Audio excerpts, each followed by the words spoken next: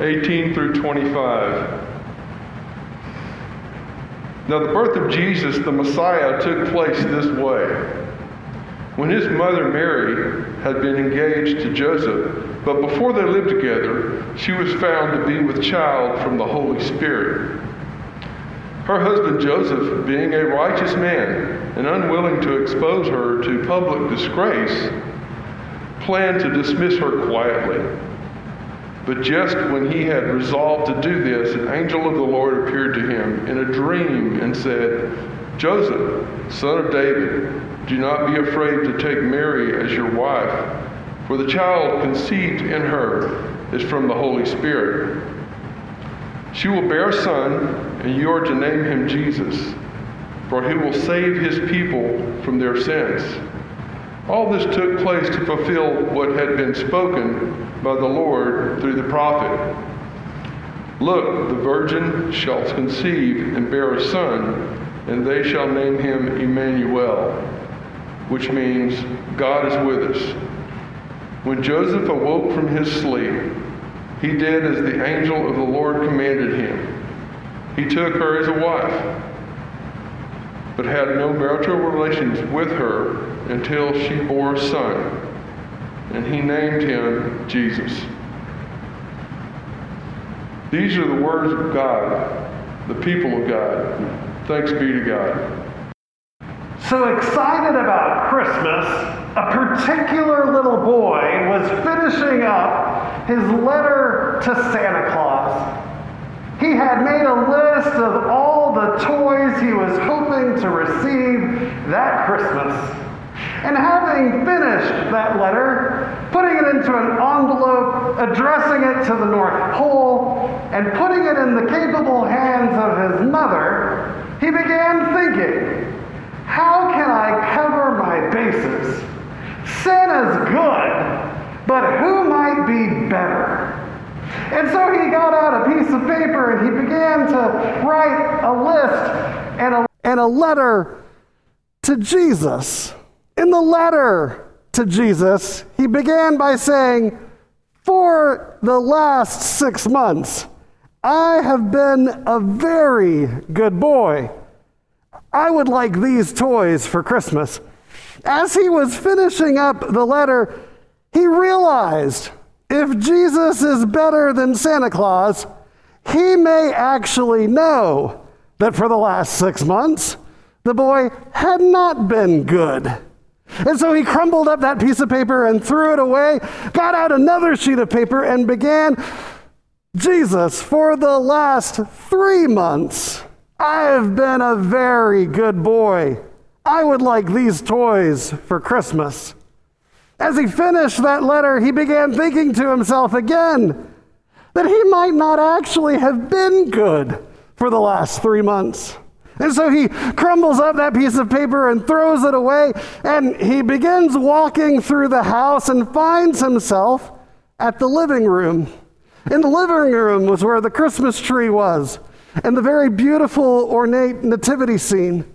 With no one watching, he walks up to the nativity scene, grabs the figure of the Virgin Mary, heads back to his room, gets out another piece of paper, and begins the letter. "If you'd ever like to see your mother again, ... I mean, let's be honest. I suspect none of us could write a letter that we were perfectly good for the last 6 months, much less the last 3 years. 3 months. There's a little naughtiness in all of us, isn't there? Our scripture passage today talks about the birth of Jesus, that particular announcement of the birth of Jesus. Shortly after Gabriel tells Mary about the birth that she is going to have, that she has become pregnant by the power of the Holy Spirit, and that she would give birth to the Messiah, Mary shared this news with Joseph. And if you were listening to the scripture passage, Joseph is doubtful. He goes to bed that night, tosses and turns, probably feels a little hurt and angry at Mary's apparent infidelity. But in the middle of his sleep, a vision comes to him. An angel says to him, "Joseph, son of David, do not be afraid to take Mary as your wife, for the child conceived in her is from the Holy Spirit. She will bear a son, and you are to name him Jesus, for he will save his people from their sins." What does it mean to talk about Jesus as the one who saves us from our sins? Last week, if you tuned in, our associate pastor, Josh Lemons, did an excellent job of unpacking what it means to call Jesus the Christ, or the Anointed, or our King. Today, let's look a little bit more closely at Jesus' name and what it might mean for us in understanding our need for saving and who our Savior is. Jesus is an Anglicanized version of the Greek version of his name. If you look in the Hebrew, Jesus is referred to as Yeshua. It's a shortened version of Yehoshua. And this particular name means in Hebrew that God saves, or God delivers, or that God helps. When the angel says to Joseph, "You will name him Jesus, for he will save his people from their sins," he is saying that this child has a particular purpose. This child is all about the work of saving. Now, despite the fact that the New Testament represents only about a quarter of the entire Bible, Jesus' name appears more than any other person in Scripture, over 1,600 times. Apparently, we should pay attention to him. The angels speaking to the shepherds on that first Christmas night announced to him, "I bring you good tidings of great joy, which shall be to all people. For unto you is born this day in the city of David a Savior, which is Christ the Lord." But what does it mean to have a Savior? So let's talk a little bit about what does it mean to be saved. Now, if we were to ask people out on the street, anywhere, what does it mean to be saved, and are you saved? I think we would find that people identify being saved as being saved from their sins, as being saved from hell, as being part of a church. Now, I want to be honest with you that particular word, being saved, comes from the Hebrew word yasha and the Greek word sozo. Now, sozo is more than just saved from your wrongdoings. Sozo has wrapped up in it, that Greek word, definitions of healing, of saving, of rescuing, of redeeming. That there is more in that word. If there was a Bethlehem fire department, it might be in the business of sozoing. So that word saved, what does it mean to be saved? I can tell you that when I tell the story about when I was saved, it happened on the shore of Lakeview, looking out across at the cross in the middle of the lake. It was when I was in 7th grade at summer camp, and a preacher way up in front was talking about Jesus and our sins and God's love for us. And me, being an ADHD kid before ADHD was cool, I was looking at the stars and looking at the sand and counting the ants crawling across the ground in front of me. But when I heard the preacher in front say that God loves all of us the same, that no matter how many people there are in the sands of the universe or the stars in the sky, that God loves each one of us individually for who we were, that perked my ears up. And I remember my feet walking me down to the front of that Vespers service, and I offered a prayer asking for Jesus to be my Lord and my Savior. Now, if you'd asked me at that time in the 7th grade what it meant a lot of things. But let's be honest, when I got back from summer camp, Some of those regular habits and different behaviors all kind of came back as well. That the saving work of Jesus is not done in a moment, but it's done over a lifetime, over a friendship. When I look at Adam Hamilton's work in Incarnation, he defines the word saved as used in the New Testament. He says that you'll find it used to describe physical healing, forgiveness, rescuing from one's enemy, rescuing from disasters, deliverance from suffering, an internal transformation upon placing one's faith in Christ, and God's deliverance at that last day. Adding to the confusion, the term is used in various tenses. Jesus and the New Testament authors at times speak of having been saved, but yet Paul talks about our being saved. And then we also find Jesus and the apostles talking about the future tense, describing those who will be saved. There are many ways in which Jesus saves us. I'd like to highlight just a couple. Jesus saves us from our sins. Now, what's most important about who we are is not that we are Christians who are sinners, but yet we are believers who have a Savior. Now, in so many ways, we talk about sin in difficult terms. What we need to do is talk clearly about sin. That sin comes from the word hamartia, which means to miss the mark.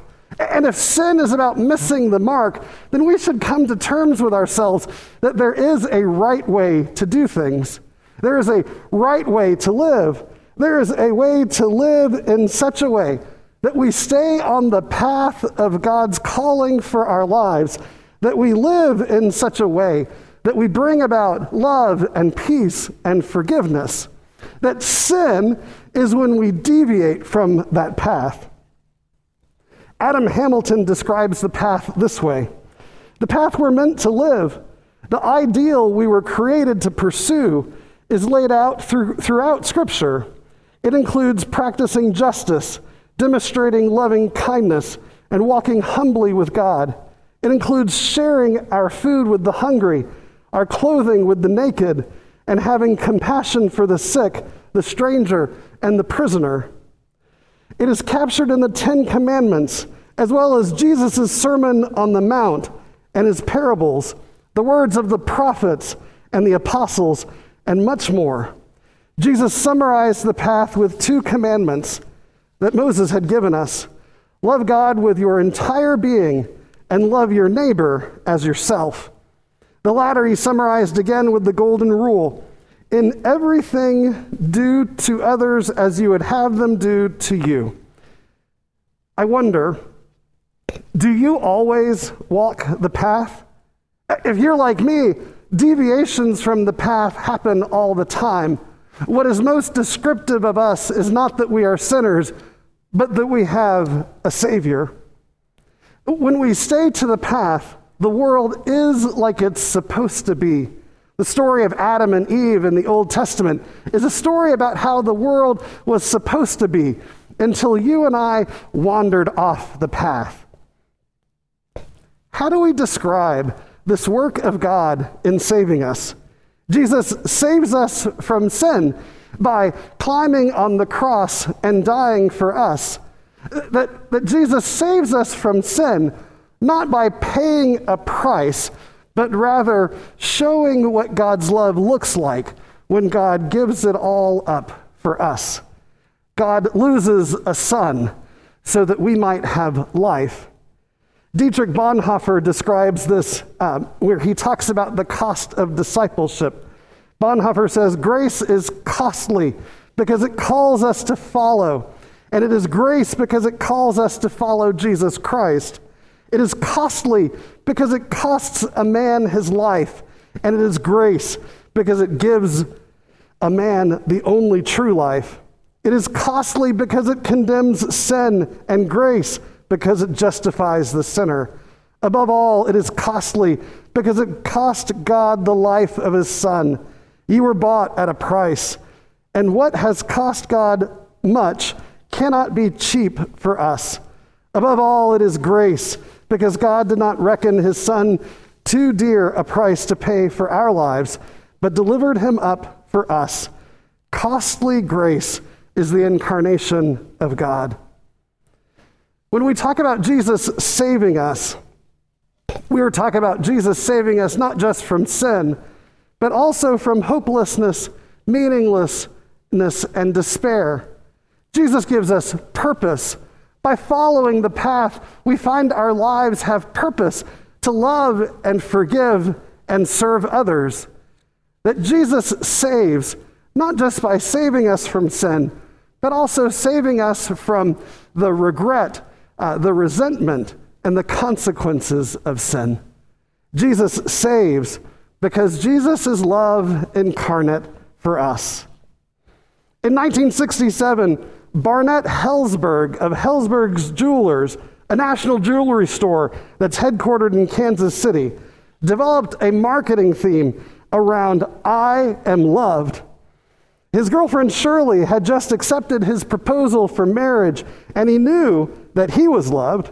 And from this came the idea of giving people small clip-on buttons that said, "I am loved."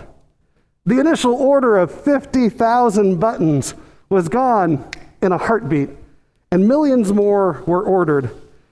In the same way, that work of "I am loved" 50 years later on can still be found in Helzberg's diamonds and jewelry. Everyone longs to be loved. It's a fundamental need that we have. It is who we are, that we want to be loved, cared for, and valued by others. The story of Advent, the story of Christmas, is the story of a God who loves us, of a God who came down at Christmas, of a God who cares so deeply for us that he gave his only precious Son for us. Christina Rossetti, who's the author of the hymn "Love Came Down at Christmas," also penned the poem "In the Bleak Midwinter." In one of its stanzas, you can find the words, "What can I give him, poor as I am? If I were a shepherd, I would bring a lamb. If I were a wise man, I would do my part. Yet what can I give him? I can give him my heart." When we talk about Jesus saves, our response in Advent, our response in worship, is to recognize that love came down at Christmas to a stable in Bethlehem, to two poor parents and a handful of night shift shepherds. That love that they would experience in the birth of that child would end up healing the sick, forgiving sinners, welcoming children, feeding the hungry, and caring for disciples. This idea of love, that God loves us so much, is made real in the story of Advent.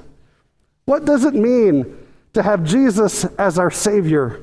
What it means is that there is a path, a right way to live, and that when we deviate from that path, Jesus saves us. He rescues us.